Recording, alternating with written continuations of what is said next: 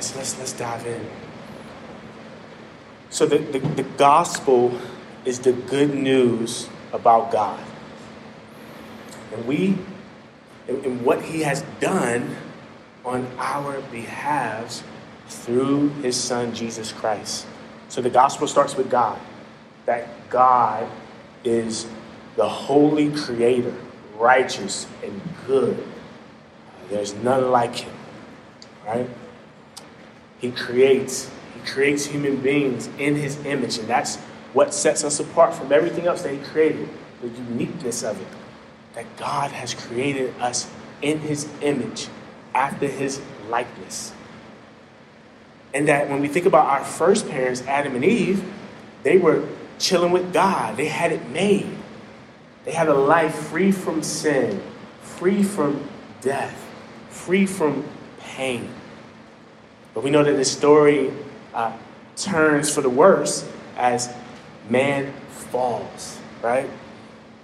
As Adam and Eve were lured to believe that God was not enough, lured to believe that what they had with God in the garden, the fellowship, the shalom, the peace, and everything else, that wasn't enough, and that they sinned against him. They disobeyed a direct command that God had given them, sinning against him, and then as a result, receiving the judgment due to their sin. Judgment that all of us and every person who has been born since is faced to reckon with if they do not turn to Christ. So that Christ, he's God's son. This is the Lord Jesus Christ, sent from the Father to really reverse the destruction that Adam and Eve set us on the path towards.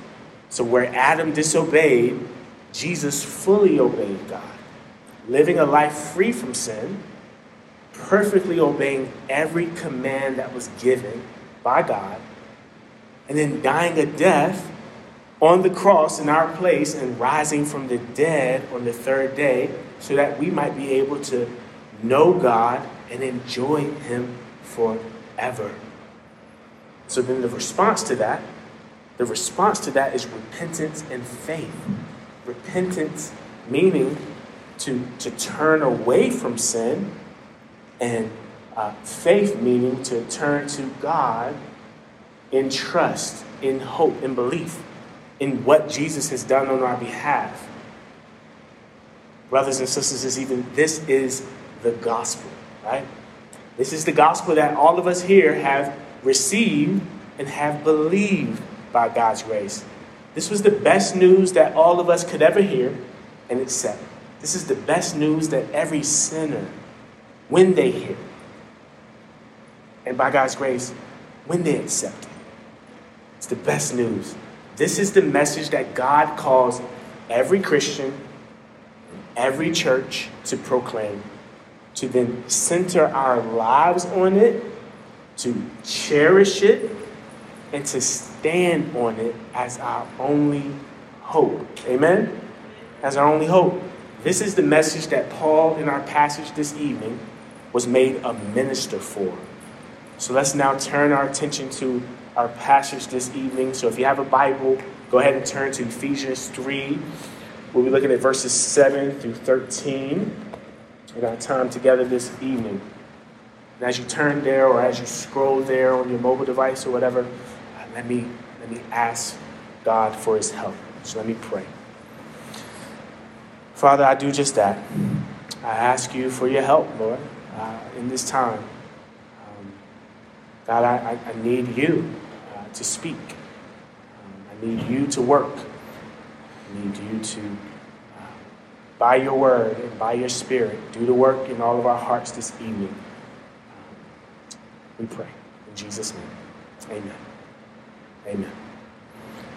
So if you're already there, so Ephesians 3, starting at verse 7, reads this. Of this gospel, I was made a minister according to the gift of God's grace, which was given me by the working of his power. To me, though I am the very least of all the saints, this grace was given, to preach to the Gentiles the unsearchable riches of Christ, and to bring to light for everyone what is the plan of the mystery hidden for ages in God, who created all things, so that through the church the manifold wisdom of God might now be made known to the rulers and authorities in the heavenly places. This was according to the eternal purpose that he has realized in Christ Jesus our Lord, in whom we have boldness and access with confidence through our faith in him.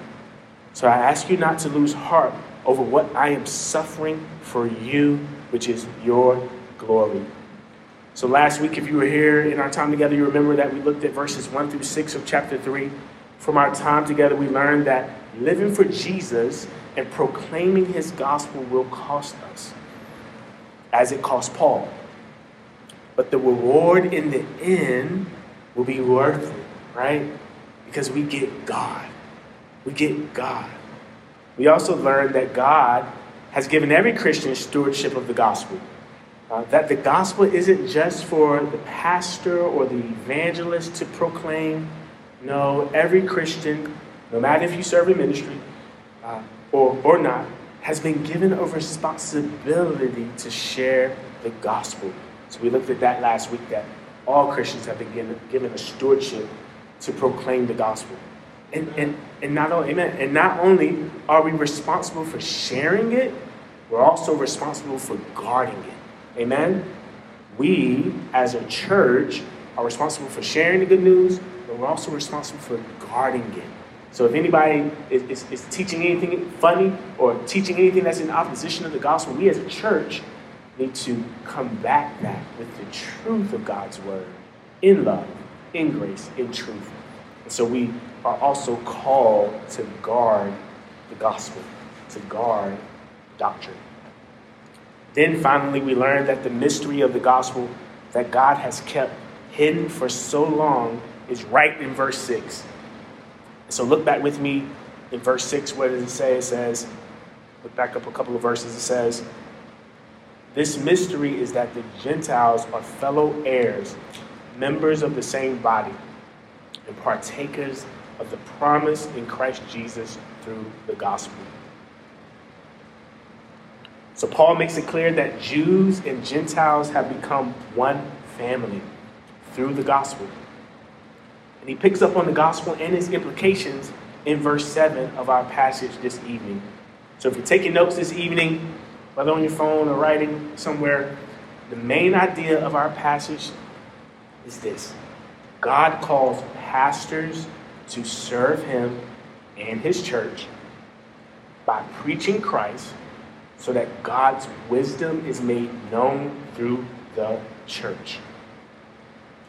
Once again, God calls pastors to serve him and his church by preaching Christ, so that God's wisdom is made known through the church. So I just have 2 points for us this evening. Here they are. If you're taking notes, point 1, God's plan for the pastor. We'll see that in verses 7 through 9. So 1, God's plan for the pastor. Now, I don't want anybody to check out this evening and think this is a sermon only for pastors, because it's not. There's plenty of wisdom in this passage for those of us here who aren't pastors or who have never served as pastors or who either desire or don't desire to be, or serve in plenty of other ways that bless the church. So I want you to not check out. This isn't a message just for pastors. And to use a quick example, think about the passages regarding the qualifications for elders, right? And deacons and deaconesses, right? So 1 Timothy 3 and Titus 1. The majority of the qualifications mentioned in those passages have to do with character. They have to do with character. So from both passages, all Christians can learn and grow in what it means to have godly character. All right? So that's point 1. Here's point 2. God's plan for the church. And we'll see that in verses 10 through 13. So point 2, God's plan for the church, 10 through 13. So point 1, God's plan for the pastor, verses 7 through 9. Look back with me at verses 7 through 9. Here's what it says.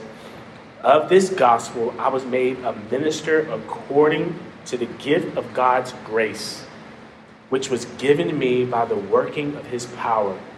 To me, though I am the very least of all the saints, this grace was given to preach to the Gentiles the unsearchable riches of Christ, and to bring to light for everyone what is the plan of the mystery hidden for ages in God, who created all things. So in this section of the passage, we'll see 4 important characteristics about God's plan for the pastor. All right, 4 characteristics. If you're taking notes, here they are. 1, calling. 2, character. 3, Christ as his message. 4, cost. All right, once again, 1, calling. 2, character. 3, Christ as his message. And then 4, cost. So let's look at the first characteristic, calling. Notice in verse 7 that Paul says, of this gospel, I was made a minister.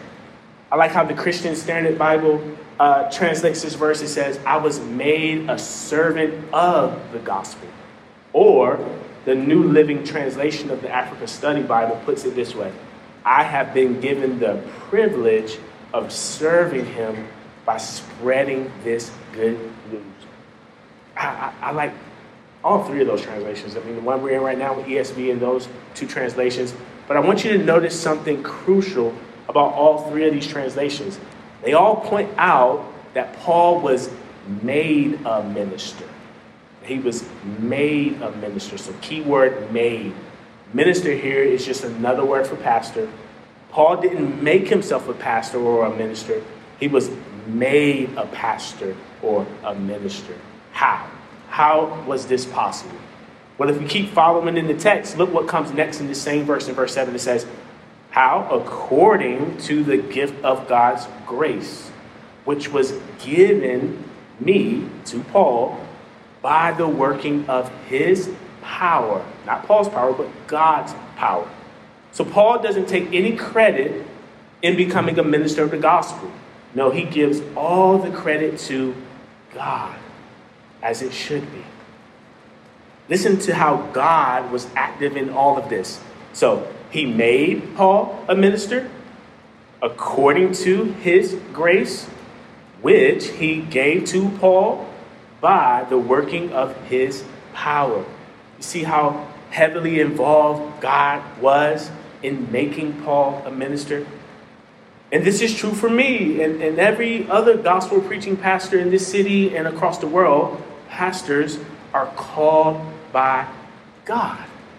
They are made by God.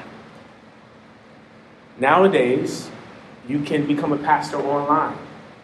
I kid you not. You probably have seen it, but that you can go online and you can fill out necessary paperwork and become an ordained minister right online. I mean, what can you not get on the internet these days? Here's a quote from getordained.org. Listen to this quote real quick as I get to it. It says this. It says, the Universal Life Church accepts anyone, regardless of their particular denomination. The church believes anyone should have the right to become ordained as a minister and captain their own spiritual ship, no matter what their specific beliefs may be. Many people would like to become ordained, but are concerned it is too long of a process or that they will be rejected because they aren't religious enough. Thankfully, this isn't something you need to worry about with the Universal Life Church. If you are looking to become a minister but don't want to go through the lengthy process, then get ordained. Service is the perfect solution for you. So you see that. And so becoming an ordained minister, literally at your fingertips, right? Literally at your fingertips. But this isn't the way of Scripture. This isn't the way of the Bible. And it's problematic. And goes against what we see here in this passage, as we see that that God made Paul a minister. And we see this in other places of Scripture. but that God calls the pastor.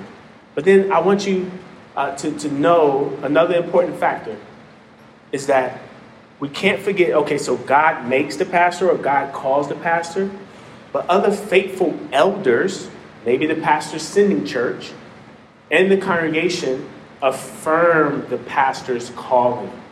They affirm the pastor's calling. Right? So it's what we believe the scriptures teach, that a pastor is called internally and externally. God calls the pastor internally, but the church affirms God's calling on the pastor externally. For example, again, think back on the character and gifting qualities listed in 1 Timothy 3 and Titus 1 for elders, right? How can a person affirm and hold himself accountable to those qualities alone?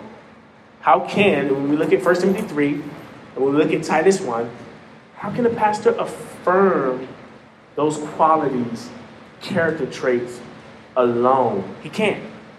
He needs the church. He needs the church. He needs other godly men and women to speak into what he believes and what they all believe God is at work in his life and calling him to the ministry, but that he is being affirmed by those brothers and sisters, that God is calling him to the ministry. That's why Paul tells Timothy, and by the way, he's the pastor at Ephesus, so he's the pastor of the Ephesian church, where we're at in the book of Ephesians, right? To have deacons and deaconesses tested first before serving. So listen to 1 Timothy 3:10. Here's what it says. It said, and let them also be tested first. Then let them serve as deacons if they prove themselves blameless. Right? So you see that deacons and deaconesses are to be tested first before serving. And it's the same with elders. There's a calling and an affirmation process that takes place before serving. Amen? So lastly, in this section on calling, I want to point out another crucial aspect. Notice once again in verse 7 that Paul was made a minister, right? We've been looking at that. We've been seeing that in the text. And the other translations we looked at says servant, or we've been given a privilege of serving him. I want to point out something else that's I think, really crucial. I listened to a sermon earlier this week by a pastor named Brian Loritz. I don't know, show of hands if you ever heard of Brian Loritz. Anybody know? Some people? Okay. He's a pastor that I would encourage you to check out. So he's currently on staff at the Summit Church in Durham, North Carolina.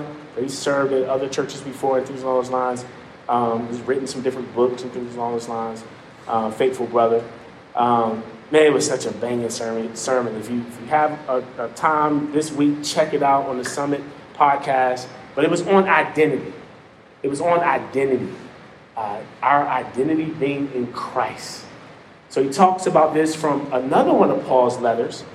But in a similar vein, we see Paul telling us where his identity really is, don't we? He says he is a servant of Christ. He has been called to Christ first. And the same is true for us who know God this evening.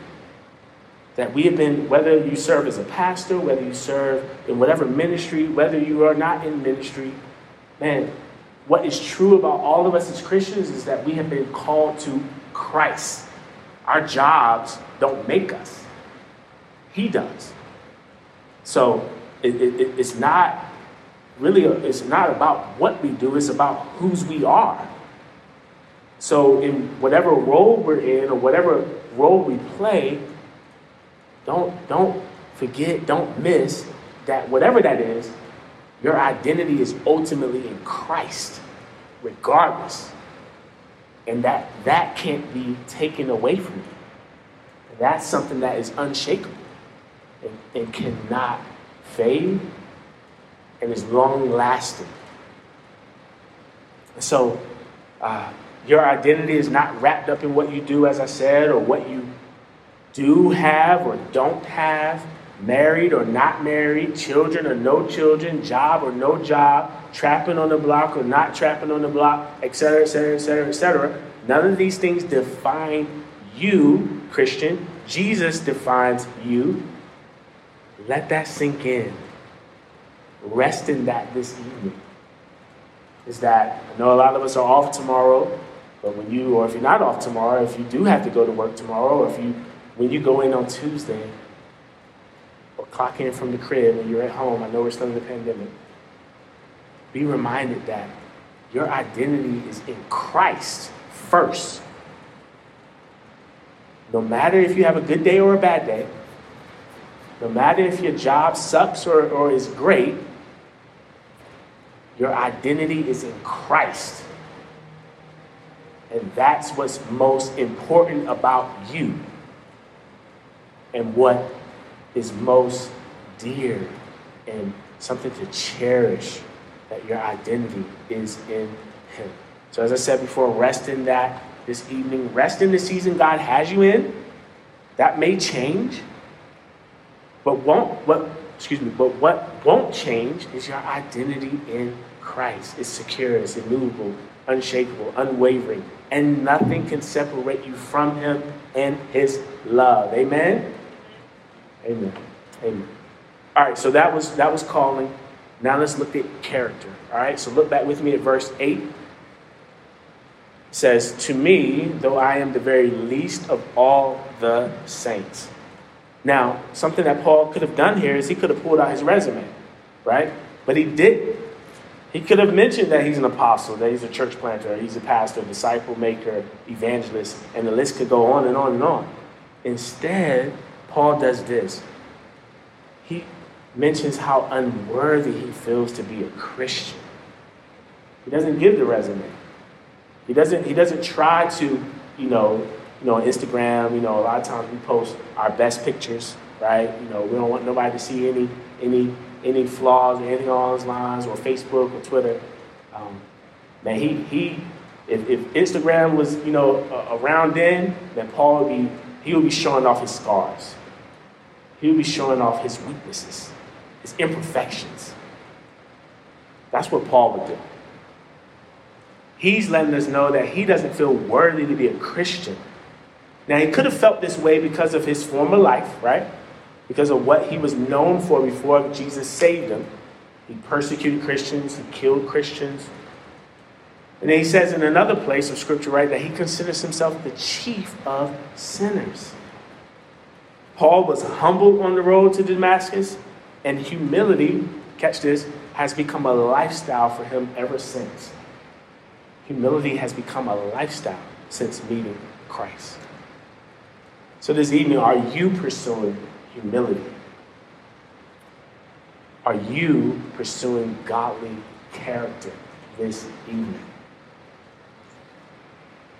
I've heard it said, and you may have heard it said, that humility is not thinking of yourself, humility is not thinking of yourself less, it's thinking of yourself less. I think I butchered that. Let me look at my notes. Humility is not thinking less of yourself, it's thinking of yourself less, right? So it's not you wallowing in your shame and your guilt, not thinking of yourself like you're less than, you are unworthy in some ways, or you don't deserve this and this, that, and third, and whatever the case may be. In some ways, that's true. But it's actually thinking of yourself less. It's you not being consumed about yourself all the time. Always thinking about, how is Josh looking? How is Josh doing? How is Josh being perceived right now as he's preaching? How is Josh, et cetera, et cetera, et cetera. It's you not being consumed with you. And we know that the Bible actually calls us to die to you, to die to self. So humility in some ways is a dying to yourself and you, and being always consumed about you. Paul in the book of Philippians shares more of what it means to be humble. Familiar passage. Listen to Philippians 2, 1 through 4. It says this: So if there is any encouragement in Christ, any comfort from love, any participation in the Spirit, any affection and sympathy, complete my joy by being of the same mind, having the same love, being in full accord and of one mind. Do nothing from selfish ambition or conceit, but in humility count others more significant than yourselves. Let each of you look not only to his own interest, but also to the interest of others. This is humility. This is what it means to not be consumed with yourself all the time. You're actually thinking about other people's interests. You're actually praying for other people and not your needs all the time. Still pray for your needs, yeah, but pray for other needs in the church and people who are in need of whatever that case may be. Then what Paul does is he continues pointing us to the person we are to model humility after, the Lord Jesus. Listen to the rest of verse 5 through 11 of this same chapter of Philippians 2. It says, have this mind among yourselves, which is yours in Christ Jesus, who though he was in the form of God, did not count equality with God a thing to be grasped, but emptied himself by taking the form of a servant, being born in the likeness of men, and being found in human form, he humbled himself by becoming obedient to the point of death, even death on a cross. Therefore, God has highly exalted him and bestowed on him the name that is above every name, so that at the name of Jesus, every knee should bow in heaven and on earth and under the earth, and every tongue confess that Jesus Christ is Lord, to the glory of God the Father. Is that you this evening, Christian? Is this what marks your life this evening? Does humility mark your life? This isn't just a word for pastors or evangelists or anybody functioning in any of those different leadership roles or capabilities, but it's a word for every Christian. God calls every Christian to be humble, right? We know it, that God opposes the proud, but he does what? Gives what? Grace to the humble. He gives grace to the humble. We are to be humble servants of Christ. I like how someone else also said it. Character is who you are when no one is looking. It's who you are. Who are you who am I when no one else is looking? God sees. God knows. He knows who you are when you think no one else is looking or sees. That's character. Being who God has called you to be, a humble, godly, righteous Christian when no one else sees and when no one else applauds. God will. God knows. He sees. So is that you? Is that me? By God's grace, I pray that it is. So, all right. We looked at calling, looked at character. Third, Christ as his message. All right? Christ as his message. So look back down with me at verse 8, starting at this grace was given. So it says, this grace was given to preach to the Gentiles the unsearchable riches of Christ. So Paul continues to make it known that it was God who made him a minister, and that it was only by God's grace that he was made a minister. Paul says that in this verse, grace was given to him. It was given to him. It wasn't nothing that he earned, because he couldn't. And we can't either. We saw this in our passage last week, that God gave Paul stewardship over his grace, which is the gospel message. And that, even as we've been talking earlier, is that stewardship is something that God has given all of us as Christians. We've all been given stewardship over the gospel, to proclaim it and to guard it. So stewardship, once again, is something from God for us, or to us for others. So it's from God, it's to us, it's for others. We see that in this verse, don't we? That God's grace was given to Paul to do what? What does it say? It says, preach to the Gentiles the unsearchable riches of Christ. So the word unsearchable in other translations may say incalculable. All right, you guys try it with me. On the count of three, let's say incalculable. All right, 1, 2, 3. Incalculable. Let's try it again. That was weak. On 1, 2, 3. Incalculable. I know it's a crazy word. Another word that could be used here is incomprehensible. Okay? So the definition of the word, straight from Google, of incalculable is too great to be calculated or estimated. So this is the word Paul uses when he's talking about Christ, the unsearchable riches of Christ. He's saying, yo, it's too great to be calculated or estimated. Like, how do you even comprehend the richness of Christ? It's unsearchable. In other words, it's levels to this.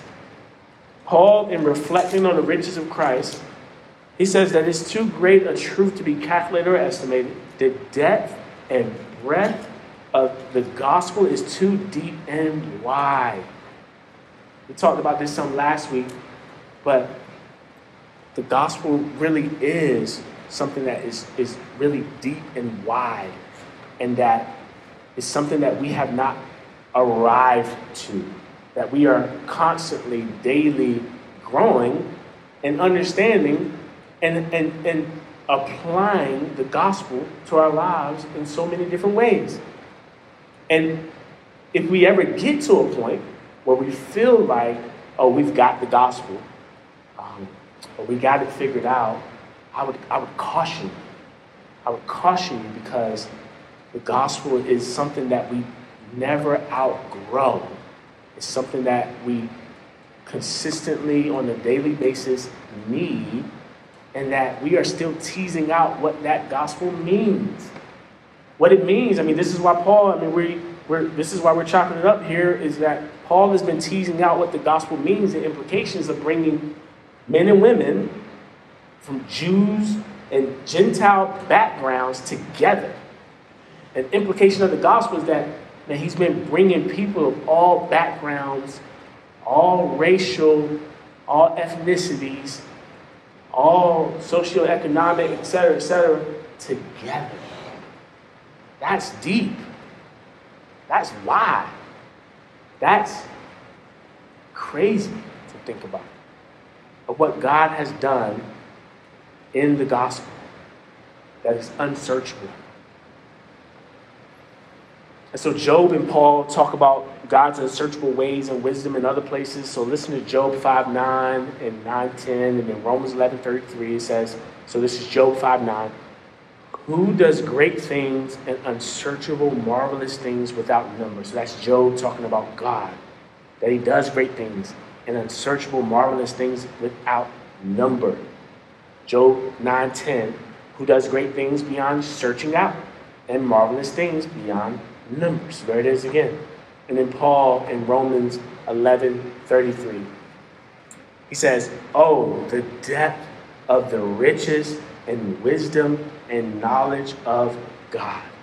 How unsearchable are his judgments and how inscrutable his ways. God's ways are not our ways, fam. It's unsearchable, it's inscrutable, it's wide, it's deep, it's big, it's amazing. And this is what Paul is teasing out here in this passage. But the point I'm really wanting to stress this evening is that Paul's message was Christ alone. He preached Christ, right?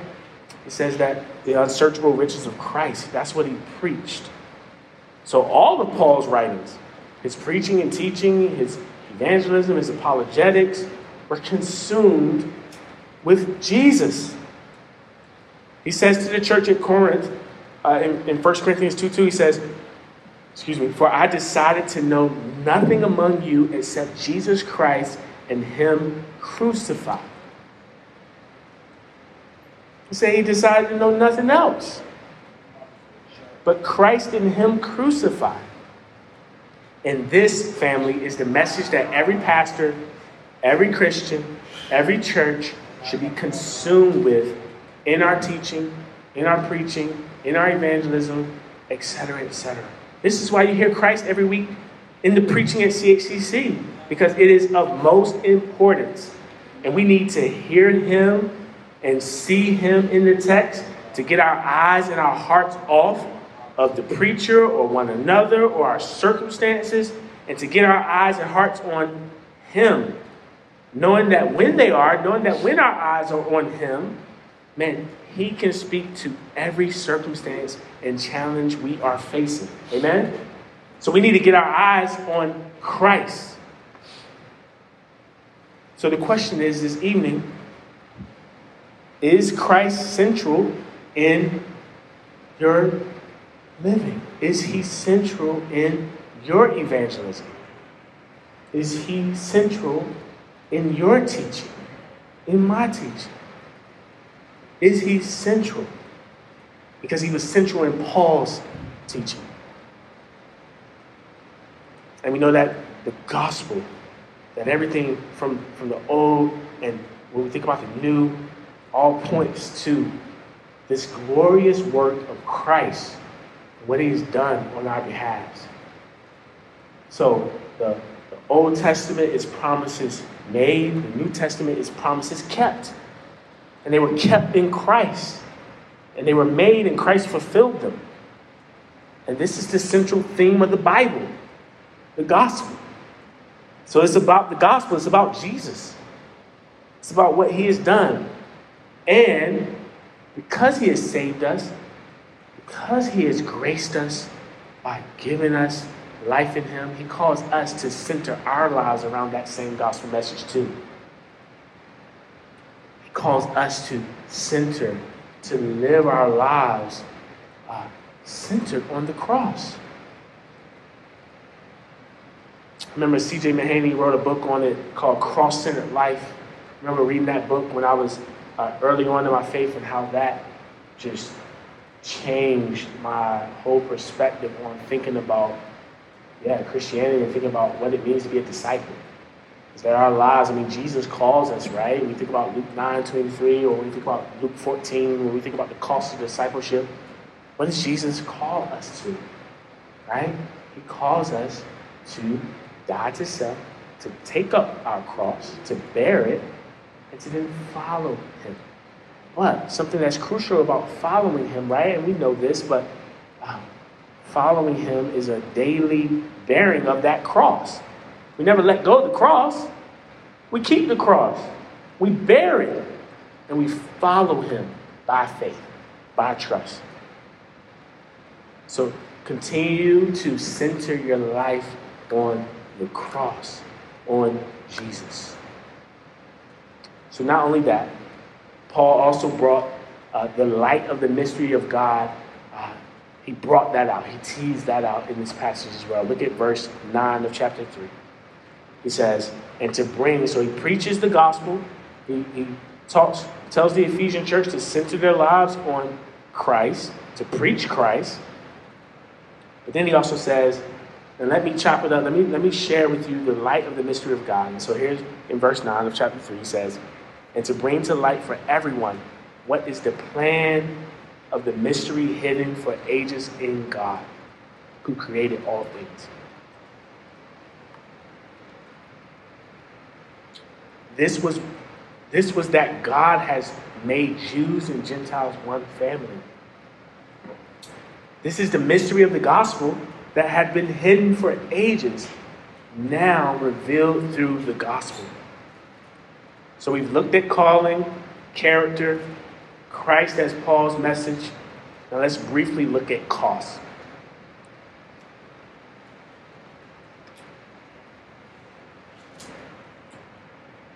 So we looked at some of this last week, so we won't spend a whole lot of time here. But just a brief recap, Paul is in prison as he's writing this. He's in prison for preaching the gospel. So look at verse 1 of chapter 3 that we looked at last week. He says, for this reason I, Paul, a prisoner of Christ Jesus, on behalf of you Gentiles. Now skip up to verse 13 of chapter 3 where we're at. What does it say? So I ask you not to lose heart over what I am suffering for you, which is your glory. So last week we talked about this, but here now, preaching the gospel cost Paul his freedom. We learn in other places in Scripture that he suffered for the sake of Christ and eventually was killed for the sake of Christ. We talked about this some last week, but just to recap again, I mean, this is what Jesus said would happen to him. Remember in Acts 9 when he was converted? Listen to verse 16. It says, this is Jesus. He says, for I will show him, Paul, how much he must suffer for the sake of my name. I will show him, Paul, how much he will suffer for the sake of my name. And you know what, brothers and sisters in Christ this evening? We aren't exempt from that suffering. We aren't exempt from that persecution. We aren't exempt from death. Listen to what Jesus says here in Matthew 5, 10 through 12, and Paul in Philippians 1:29. So here's Jesus. It says, blessed are those who are persecuted for righteousness' sake, for theirs is the kingdom of heaven. Blessed are you when others revile you and persecute you and utter all kinds of evil against you falsely on my account. Rejoice and be glad, for your reward is great in heaven. For so they persecuted the prophets who were before you. So Jesus puts us up on game. He makes it clear that, one, blessed are those. This is the blessed way, not the cursed way, or this is the blessed way, to be persecuted for righteousness' sake. And for those who are persecuted for righteousness' sake, man, theirs is the kingdom of heaven. And he goes on, he talks about the Lord, but then he says in verse 12, something key, rejoice and be glad. Now, I know when we go through persecution and when we go through trials, a lot of times we ain't trying to rejoice and we ain't trying to be glad in it because it sucks, it's hard, it's bad. But there is an element to it, man, where when we think about Jesus and what he went through, when we think about all the disciples and what they went through, there's an element to it, man, where when we think about the glory that is set before us. And as we talked about even last week, how the disciples of Acts, they counted themselves worthy to be able to suffer for the sake of his name. Listen to Paul in Philippians 1:29. He says this. He says, for it has been granted to you that for the sake of Christ, you should not only believe in him, but also suffer for his sake. So we see even in these two passages and all throughout Scripture that Christians suffer. Christians are persecuted for the gospel's sake. Things happen to us. So this Christians are only blessed and highly favored, or that you won't go through some junk, is false teaching. It's false teaching. We are blessed in Christ, but that doesn't mean we won't suffer or go through trials. And I want to challenge us. This might sound really crazy. You may have heard it before. But I want you to see your suffering or trials as a blessing in Christ. And the reason why I want you to see it in that way, because guess what? God uses it to shape you. I know if we went around the room right now, if we listed all the trials that we just experienced this past year, or over the last 5 years, I guarantee you, one of the things that we might say is that, man, you know what? It was hard, but God used it. It was tough, but man, like God used it. He used it to shape me. He used it to make me more like his son. And that's what God has been doing. He uses trials. He uses hardships. He uses pain. He uses death. He uses all these different things to glorify himself in it all. But as we're going through it, as we're experiencing it, he uses it to make us more like his son. He uses it to make us more like him. And guess what? As we are being conformed into the image of Christ, as we are in this already but not yet phase, right, of, man, like things are crazy right now in this time period, but man, we're gearing up for a time where we'll be with God forever. That's our end goal. That's our reward. Being with him forever.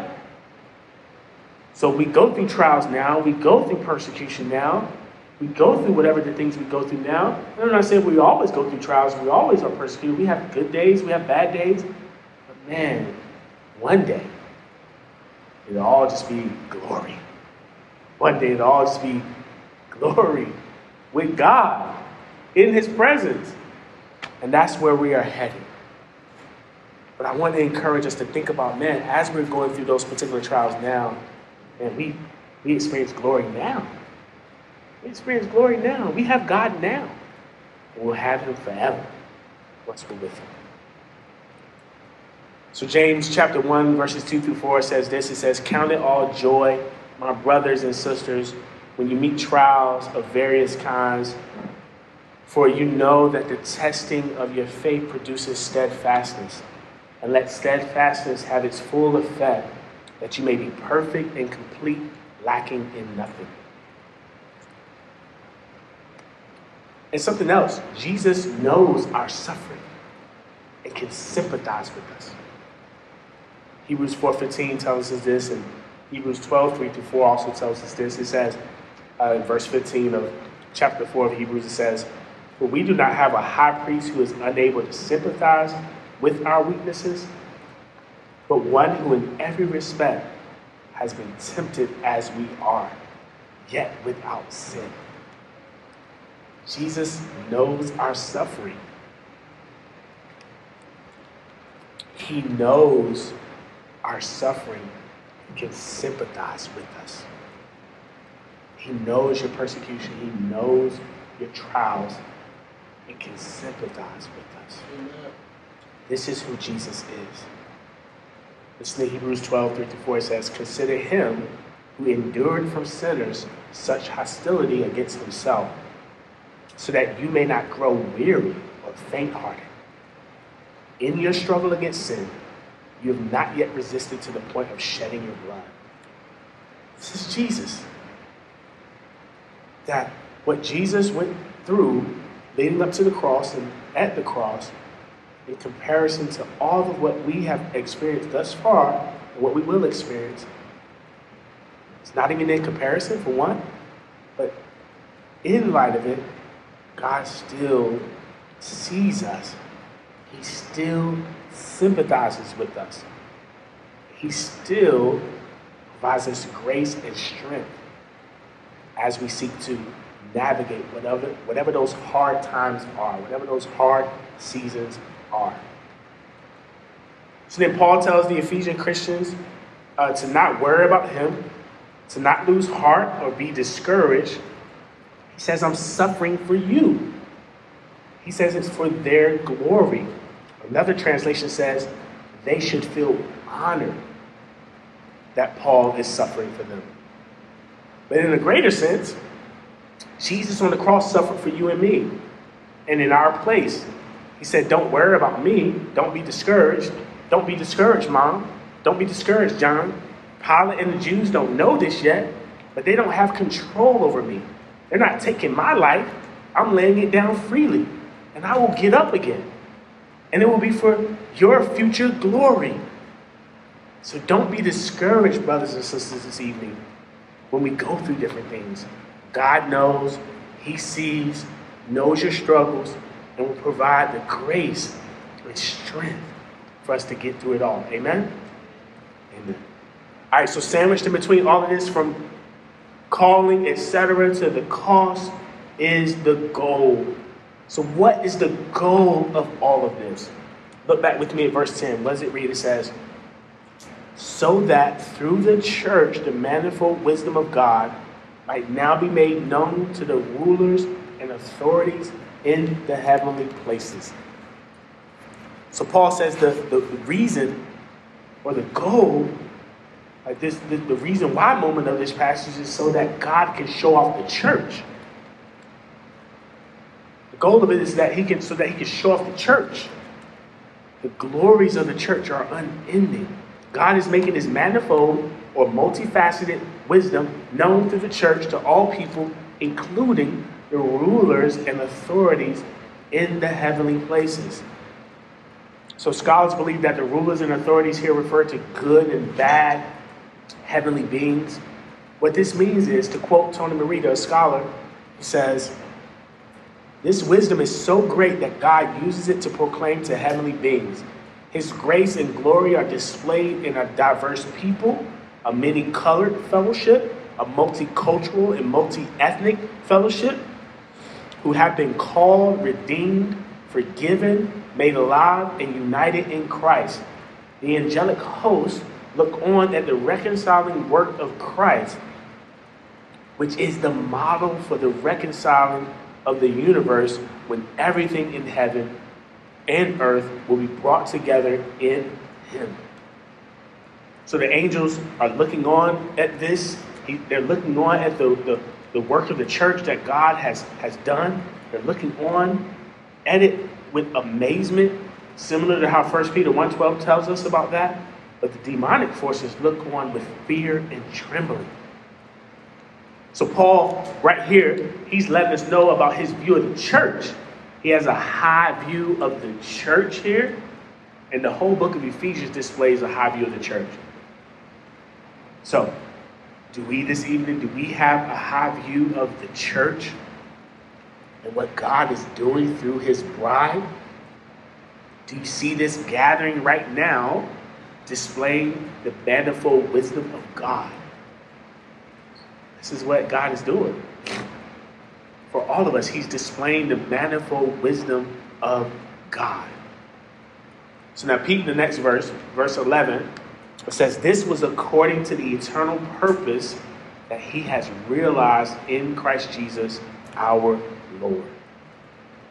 This was all done according to God's purpose before the foundation of the world, that he has brought about through his Son.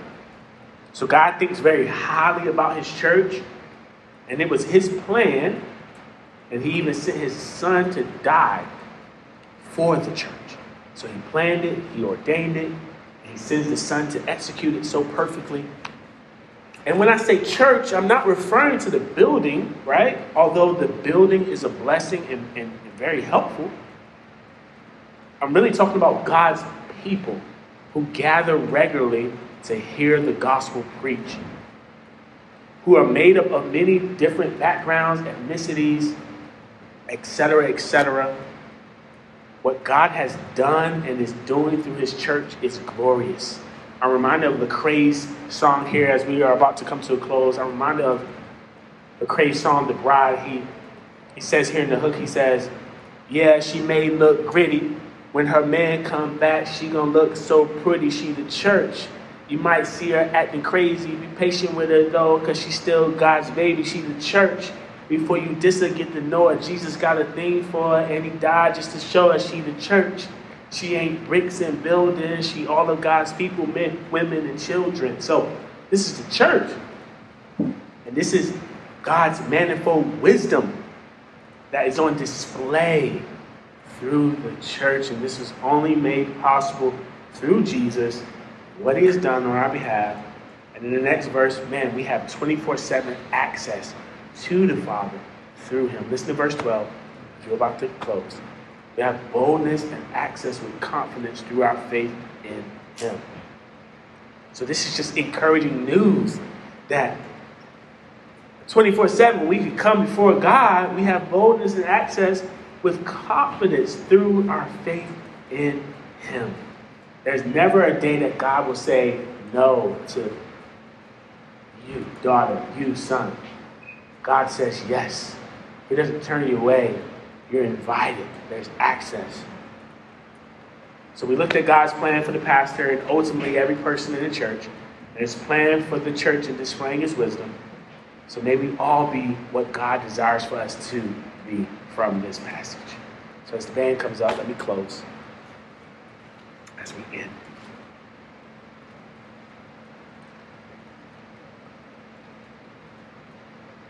Lord Jesus, thank you for your word. Thank you for how you've made it clear, Lord, that the gospel is to be the central message of our lives, is to be the central message of the church.